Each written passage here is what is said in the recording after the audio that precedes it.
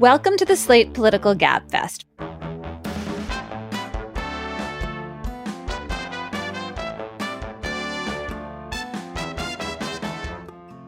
For Thursday, July 6th. This is the bonus Gabfest Reads episode. I'm Emily Bazelon. I'm a staff writer at the New York Times Magazine and a fellow at Yale Law School. John and David are out this week, so we're going to do something a little different. We have a great extra Gabfest Reads. I'm joined by Monica Potts, who is the author of The Forgotten Girls. Hey, Monica. Hey, Emily. Thanks for having me. Oh, so glad you're here. So I want to set the scene for your book a little bit. The setting for the book is your hometown of Clinton, Arkansas. Population about 2,500 on the southern side of the Ozarks. And you write that almost everyone in Clinton goes to an evangelical church, and in the halls of the town's only high school, everyone knows everything about everyone else, or seems to. Who you dated, where you bought your clothes, how you acted on weekends, and even your destiny, inherited from the generations that came before you. You grew up in Clinton. You left when you were 18 to go to college and have a career as a journalist. And then you moved back. Tell me about that. Why did you come back to Clinton? What were you thinking you might find there? So in 2012, there started to be a series of studies showing that life expectancy was declining for the least educated white Americans. And that was especially true for the least educated white women. They were losing years of their lives. It's really uncommon for any demographic group to lose life expectancy. Normally, we are always increasing the amount of years that people live. Life gets better and better with medicine. And we do that at different rates. But for a group to start falling behind is really unusual. And I had this sense as soon as I started reading those studies that this was really about the kind of place that I had left behind when I left college, that I felt like I knew the populations that were being left behind by medical progress, that were backsliding and having worse lives than the generation that came before them. And so I started to come back to Clinton to think about what I might find in regards to that, the kind of personal stories that might show why it was that life was getting worse for some of these women in particular. And I was back in 2015 and I was thinking about looking at this as a book project. And I coincidentally heard from my childhood best friend, Darcy, who reached out to me on Facebook and said, I'm still here. You know, we should meet up. And I hadn't heard from her in years. At that point, I'd only seen her once since we graduated or since high school ended in 1998. And I met up with her. She told me kind of the broad outlines of her life. And I told her why I was here and some of the statistics I had been seeing. And she said, well, maybe you should just write about me. And as soon as she said that, I started to think about what it might be like to tell that story of these statistics from the story of my hometown and the story of my personal relationship with Darcy, and as a personal story instead of as a story about, numbers and trends, and instead of a traditionally journalistic story. How did your friendship with Darcy begin? How did you get to know her? I met her when I moved to Clinton and started public school in Clinton in the first grade. I was about 6 years old and she would have been 5. She's a tiny bit, a few months younger than me. I was in a different class than her, a different first grade class, and we met at recess. She just came up to me and wanted to get to know me and wanted to know where I was from and wanted to know everything about me. And that was unusual for me. I'm pretty shy. And here was this outgoing girl who had really curly, puffy hair at the time and a lot of freckles, just like my sisters and I did. And so we just became friends as far as I remember right away almost. We started going to each other's houses on weekends. She came over to my house a lot and played with me and my 2 younger sisters. And we used to make potions and we used to have expeditions in our backyard, which we thought was big at the time, but I've seen it since and it's actually very small. We used to have an atlas that we looked at and imagined living far away from Clinton in a town that looked like the towns we saw on TV, with sidewalks and neighborhoods and playing with kids our age. We read all of the books featured at our local school library and our local public library. We just were voracious readers, really imaginative, creative kids. You tell a story that revolves a lot around middle school and how you both came of age. What starts to happen for you and Darcy in middle school and then in high school that makes your paths diverge? Yeah. So when we started middle school, we were both really good students. We were both people pleasers, adult pleasers. We wanted to be the best in the class. We were both those kinds of girls. And then starting later in middle school when she was about 12 or 13, I was really surprised when I read my journals that I wrote as a kid. Later as an adult, I was surprised at how young it started for her. We were 12 when she was sneaking out to hang out with older boys. And she started sneaking out of her house, going to parties, hanging out with older teenagers. And I was not that way. I was too shy, I think. I also was really an adult pleaser and I wouldn't have wanted to get into trouble. And so I knew that I would have gotten in trouble with my parents. And I think Darcy didn't have that feeling that she would get into trouble. And so she really started pushing boundaries. By the time we entered high school, she was experimenting more with drug use and alcohol use. She was dating much older boys, and that became kind of the center of her life, as partying, boys, and hanging out on weekends. And school started to suffer. And at the time, were you envious? Like, did you feel like she was leaving you behind and she was more grown up and there was something exciting about what she was doing? Absolutely. Yeah. I wanted to be more like Darcy. I tried to hang out with her. I think I just wasn't cool enough. Darcy was the kid that everybody remembered being cool. And I really thought she had abandoned me, that my best friend was busy making friends with other people. And I kind of became lonely by the end of high school. And I think that helped make my decision to go far away to college easier. And when you think about the idea that she didn't fear getting into trouble at the time, that relates to different expectations that your parents had. You talk about your mother and how she was like really concerned about you and sending a message that you needed to be the kid who did well, and that you didn't feel like Darcy was getting that same message from her mom. Tell me about that a little bit. Yeah, my mom had left Clinton when she was younger, in her 20s, and lived in and around Chicago. She had always wanted us to leave as well. She disliked that she had returned to Clinton. She did not like life in Clinton. She didn't think it would provide opportunities for us. So the whole time we were growing up, it was that we had to leave. We had to do well in school. We had to use college as an opportunity to get ourselves out. And she read a lot. And she even introduced me to Bryn Mawr College, which is where I ended up going in kind of a roundabout way. She found the name of a college on an author book jacket that she thought she didn't know how to pronounce. And she was like, it's this women's college that starts with a B. And so I just went through all of them and eventually found Bryn Mawr after a couple of missteps. And so I think that was a huge motivator for me. And I kind of had the sense that I could do anything I wanted when I was 18 and out of Clinton, that then I would have the freedom that teenagers tend to crave, and it would be worth it if I just waited a bit. Darcy didn't have that. We sort of never knew how much her parents knew about what she was doing on the weekends. But I do know that she just didn't get into trouble that much. Her mom told me that she always thought she would go to college, but it never seemed like it was her goal for her. She just kind of assumed it would happen. She assumed Darcy would do that. And she also talked a lot about Darcy's choices as a teenager. And I thought later as an adult, that struck me as kind of weird that we think about 15-year-olds making choices as opposed to being parented or directed. And so I think there were times I know that Darcy, I think, would have preferred to have been caught and kind of stopped and kind of given stricter boundaries as a teenager. In some ways, you're telling a kind of classic story about the popular girl who's having sex with boys, who seems really enviable, but gets off of a kind of academic success track. You're telling it, though, in a place where it seems like it has especially toxic results for Darcy. And I wonder why you think that was true. What were the factors that made it really more dangerous for her to be skidding off without you in that direction?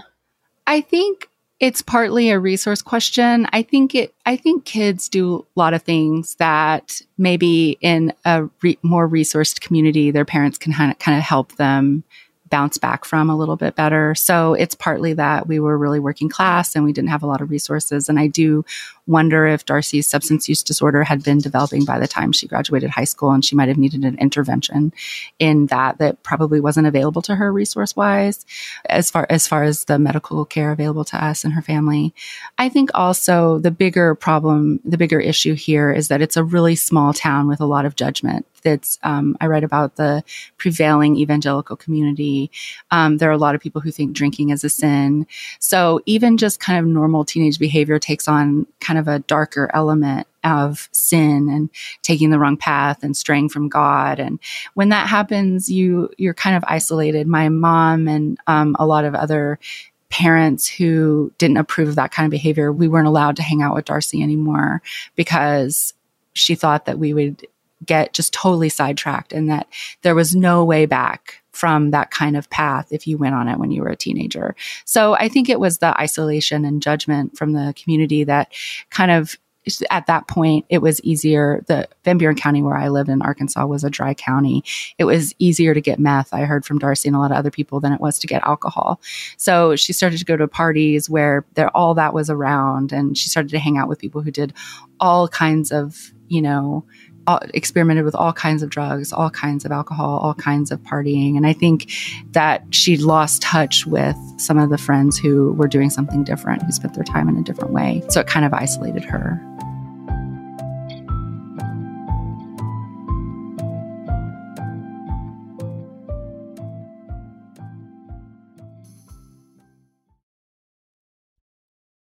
This episode of the Gabfest is brought to you by Aura Frames. Are you looking for the perfect gift to celebrate the moms in your life? Aura Frames are beautiful Wi-Fi connected digital picture frames that allow you to share and display unlimited photos. It is super easy to upload and share photos via the Aura app. And if you're giving Aura as a gift, you can even personalize the frame with preloaded photos and memories.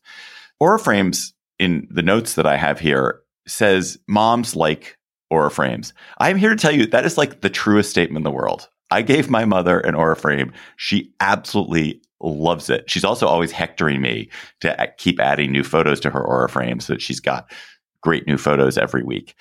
So think about giving your mother or grandmother or aunt or sister or friend an Aura frame for Mother's Day.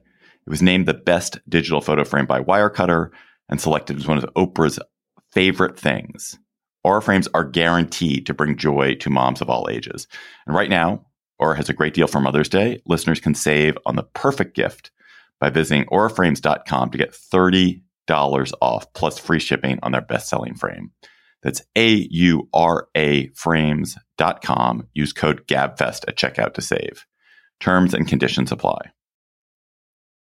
So you write at one point, the message at church was that we had to keep ourselves pure for our husbands. And the message at school was that sex would either kill us or leave us pregnant. And there was nothing we could do to prevent either scenario except abstain. I just wanted to ask you about that passage because it's a way of thinking about sex that's kind of similar to what you were just describing about alcohol and drugs, where it's like once you fall off into sin, there's no coming back. I wonder how much of an influence you think that had on Darcy and other girls you describe whose lives go on a kind of downward spiral as they grow up. I think it had a huge influence. There was this element of purity culture that pervaded even if your parents didn't go to those churches. In 1993, True Love Waits started, which was this idea that you had to remain a virgin until you got married. And girls we went to school with started wearing promise rings. And people thought having sex before marriage was the worst thing you could do. Most of the sex education was abstinence only. And as late as 2017, our local paper, the Arkansas Democrat Gazette, did a study. Sex ed is up to local school districts, and they found that the schools that taught it, 85% of them were still using some variation of abstinence-only education. And so this idea that the only thing you can do to take control of your life is to never have sex is very similar to the only way you can do to remain on a godly path is never, ever to stray. And I think that had an influence in the ways that we thought of our lives as these kind of pristine things that could never be broken, or then you were always broken. And I think that that had a huge influence on how girls thought of their futures and how girls conceived of their possibilities. Because if you can't ever make mistakes, how do you learn and how do you grow? And if you can't ever realize your full humanity, then what kind of an adult do you become? You just become a wife to your future husband. What kinds of things happened to Darcy after high school? And I'm asking with a little hesitation because I think it's hard to write a book about someone who you're portraying as having a lot of difficulties, especially someone who you care about, who you have a close relationship with. And I don't want to suggest that this is all darkness, because I think that would be unfair to her and to your portrayal of her. But I wonder, what you're able to describe, and then how you balance her trust in you in how you talk about her now as an adult. Yeah, I think by the time I met up with her, she felt like she'd had a really tough life. And so that's what we talked about a lot, are the tough parts of it. But after I left for college, she did not go to college, really. She stayed in the Clinton area. She entered relationships with men that were often abusive. She had 2 kids pretty young. And eventually she ended up in prison for embezzlement. She had stolen money from the job she was working at the time, and ended up going to prison for that. And when I met up with her again in 2015, she was still on parole from that charge. So at that time, she was feeling better, and she was feeling like her life was on an upward trajectory, but she was still struggling with substance use disorder. She was still struggling to put her life back together after having been in prison. And I think that the challenge of acknowledging the difficulty of that without it seeming like she never had any hope or any desires or any control over her life was really hard, because she did also have those things. She was still the bright, really friendly, really kind person that I had known when I was growing up. And I could find that within her when we started to talk again. And I'm also happy to say that since 2019, she's been sober and doing really, really well. And what's the publication of the book been like for her? She told me that she liked it. She told me some parts were hard to read, but they were hard to live. So that was not a surprise for her. And she's been really supportive. She did an interview with me, and she went to an event with me. So she got to sign a couple of books in Little Rock, which was the best thing that I think could have happened. I thought a lot when I was reading your book about Hillbilly Elegy, which is a book by J.D. Vance, now a senator from Ohio, that's about, he comes from maybe a somewhat similar family of poor white people in West Virginia, another part of Appalachia. And his book is famous for turning some of the blame for opioid addiction, in particular, on the people he is writing about, the people in his family, as opposed to external factors like the lack of government support or the lack of jobs. I wonder what you make of that thesis and how you were thinking about these kind of structural policy factors versus individual responsibility. Mm-hmm. It's really impossible to separate substance use disorder from something like the structural factors in a place like Clinton. The Clinton lost a lot of jobs into the 2010s. There isn't a lot to do here. There's a lot of actual real pain. A lot of people who had jobs that were very physically intense when they were younger, and they get older and they have a lot of problems with their body, and they actually do need treatment for pain. So there was a lot of that around. There was a lot of prescriptions of opioids here. It was one of the interactions people had with doctors, that if they were in pain or they reported pain, they could get opioids very easily. And I think about this a lot, but one of the things I saw with Darcy in my reporting was that she was in a lot of real pain. Thinking about also the ways that drug epidemics take root. They don't take root in places that are doing well, that have the support systems that people need, that have the safety nets that people need, that have the kinds of places where people can meet the challenges that they have in their life with assistance. They tend to take place in places that are abandoned or going through economic hardship and spiraling downward. And then do you layer individual responsibility on top of that? I mean, when you're writing about Darcy's mother and you're wondering about her child rearing approach, there's a way in which you are turning your lens onto her. And that seems like it of course it's part of the story too. And I just wonder how you balance all of that. Mm-hmm. Yeah, it is part of the story because people do make choices within the realities that they're in. And I guess the question I would want to ask is just, should it always be up to one person? Should it always be up to the mother? Should it always be up to the father? Should it always be up to the individual to always make the right choices? Or do we have places for people to kind of stumble and come back, or kind of other support systems that can help kids? Darcy always took responsibility. She always felt that it was her fault, everything that happened to her, that it was the result of her life and her choices. And I think that made her feel like she had agency over her life as well. So I thought that since she was willing to take choices, I didn't need to, that she had made choices that had led to some of the things in her life, that I didn't necessarily need to do that for her. She always considered that part of the equation. Yeah, one way I think about this is that poverty just means there's so much less of a cushion when you make mistakes. Like, everybody makes mistakes. Everyone has things go wrong. And when you're in a situation of poverty, it's like there's this, you slam against the floor instead of hitting some cushioned or like net when you fall. Yeah, absolutely. And the cushion that is here is stretched so thin across so many needs. And so, yeah, I think that that's exactly right. There was just nowhere to go, really. Slate Plus members, you get lots of extras with your Slate Plus subscription, like no hitting the paywall on the Slate site and bonus segments on shows like Slow Burn and Political Gabfest. Our Slate Plus segment this week is a little different. John, David, and I taped an extra chatter segment where we talk about some stuff that's making us happy this summer, and also a fantastic article about how bad things really are, and more. Go to slate.com/Gabfest Plus to become a member today.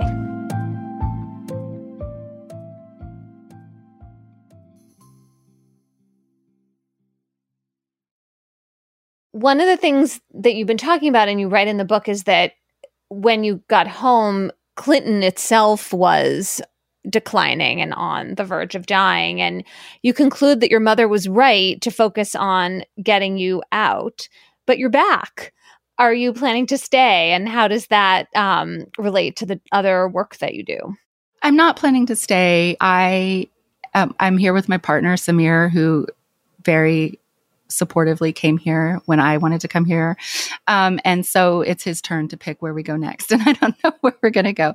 But I think that has more to do with us than it necessarily has to do with Clinton. We just kind of like to bounce around and trying to live in new places. But I will say that when I came back, I have deep roots in this community.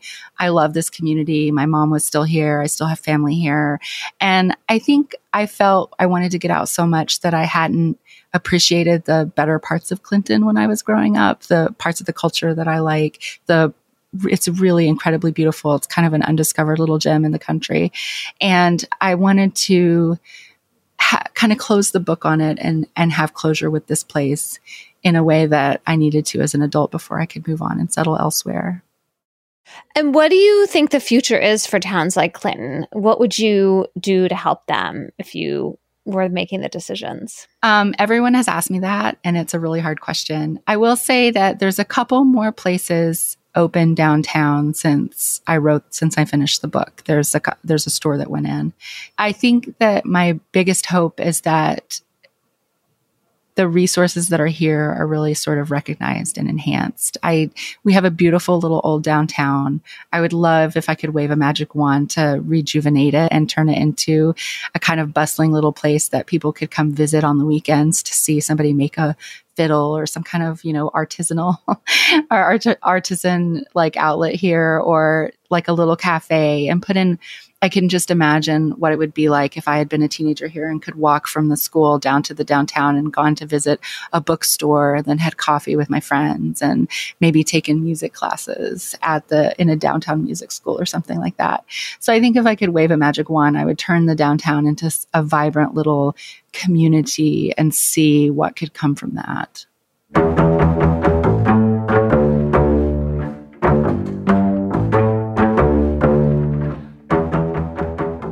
Monica Potts is the author of The Forgotten Girls. Monica, thanks so much for joining us. Thank you so much for having me. That's it for this week's Slate Political Gabfest. Our producer is Shana Roth. Ben Richmond is Senior Director of Operations of Podcasts. Alicia Montgomery is Vice President of Audio at Slate.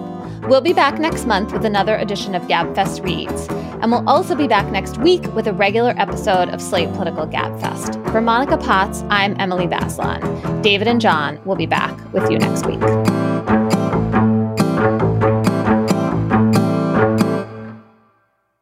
Hi, Slate Plus. John and David are now with me by the miracle of time travel, and we're going to do a little bonus chatter for you for this holiday week episode. David, let's start with you. When you're drinking this weekend, what are you going to be chattering about? My chatter, I was thinking about a couple of things that in culture that are bringing me pleasure this summer. So I wanted to talk about two things bringing me pleasure that I hope will bring you, dear listeners, pleasure. First is the TV show Platonic, which is on Apple TV, which is starring Seth Rogen and Rose Byrne as platonic friends in their late 30s. Rose Byrne plays a mother of three who's trying to get back in the workforce. Seth Rogen plays a kind of man boy who never has quite grown up, who works in a brewery that he partly owns. And their dynamic, if you've ever seen the movie Neighbors, where they played a married couple, their dynamic is awesome. They're incredibly good together and very, very, very funny. And the show is very funny. It's sort of wise about what it's like to get to middle age and grapple with what it means to no longer be young. So I would recommend Platonic on Apple TV. And then I want to recommend a book that I think Emily is the original source of the recommendation of, which is Horse by Geraldine Brooks. Emily, did you recommend it? I'm reading Horse, which is about the greatest racehorse of the American history or of the 19th century, which was a horse raised by an enslaved groom in Kentucky and Louisiana. And also, so it's told back in the 1850s as this horse is growing up, and then also told in more or less the present. And it's wonderful. It is a wonderful, beautiful, engaging novel. And Geraldine Brooks is a great writer and also just an easy writer to read. It's a very easy read. That was just a snippet from our Slate Plus conversation. If you want to hear the whole conversation, go to slate.com/Gabfest Plus to become a member today. Hi, this is Dahlia Lithwick, host of Slate's legal podcast, Amicus. If you're listening to this show, you might be interested in Amicus's live show that we're hosting in Washington, D.C. on Tuesday, May the 14th. My colleague, Mark Joseph Stern, and I will be talking to some amazing guests, including Sherilyn Ifill and a sitting state Supreme Court justice, all about how originalism, a relatively recently invented way of interpreting the Constitution, has taken over the Supreme Court and radically reshaped the law.